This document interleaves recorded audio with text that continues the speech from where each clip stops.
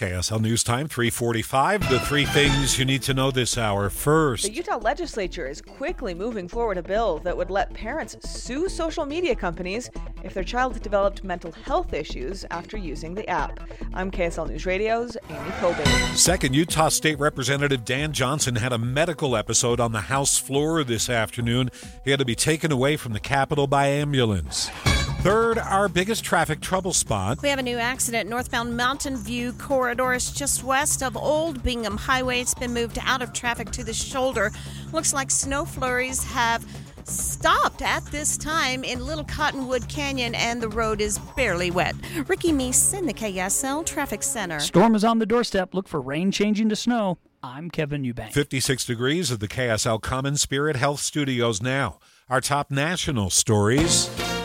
ABC News, I'm Daria Albinger. Former FBI agent Alex Smirnov, who's accused of lying to the feds about President Biden and his son, will stay in jail until his trial. Smirnov, who his attorneys tried really hard today to get him released, saying he has worked for the U.S. government for many years as an informant for the Department of Defense and the FBI, never been convicted of a crime, that he's never been accused of lying before. ABC's the prosecutors said, yeah, but look at these lies, and even in September, peddling Hunter Biden lies to see who would gobble them up. ABC's Alex Stone.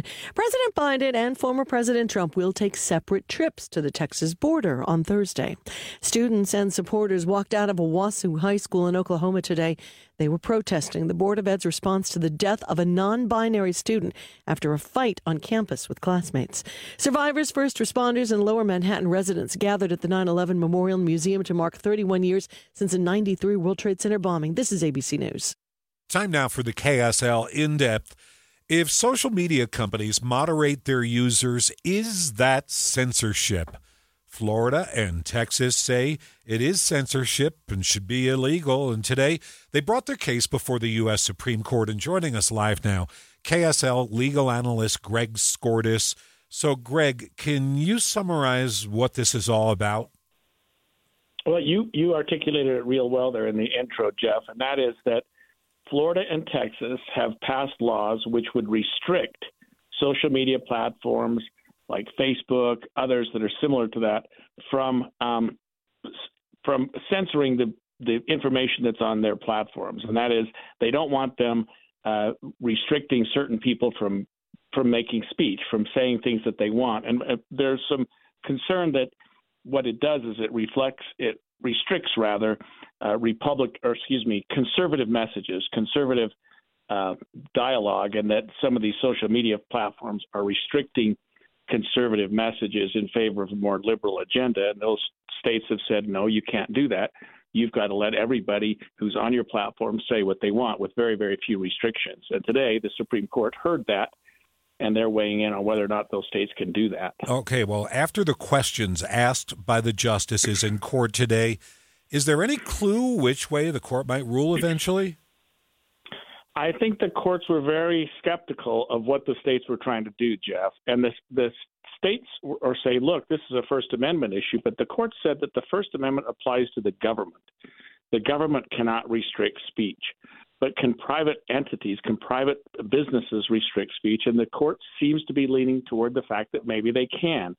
So to me, the way that the court seemed to be leaning today was not in favor of what Florida and Texas are doing, and not going to allow them to restrict their content based on First Amendment issues, because perhaps the First Amendment doesn't apply to private platforms. I wonder about the social media companies going before the court. Is it a unified front? Because I think Elon Musk has a different attitude about moderation on Twitter than Mark Zuckerberg might at Facebook. That's exactly right.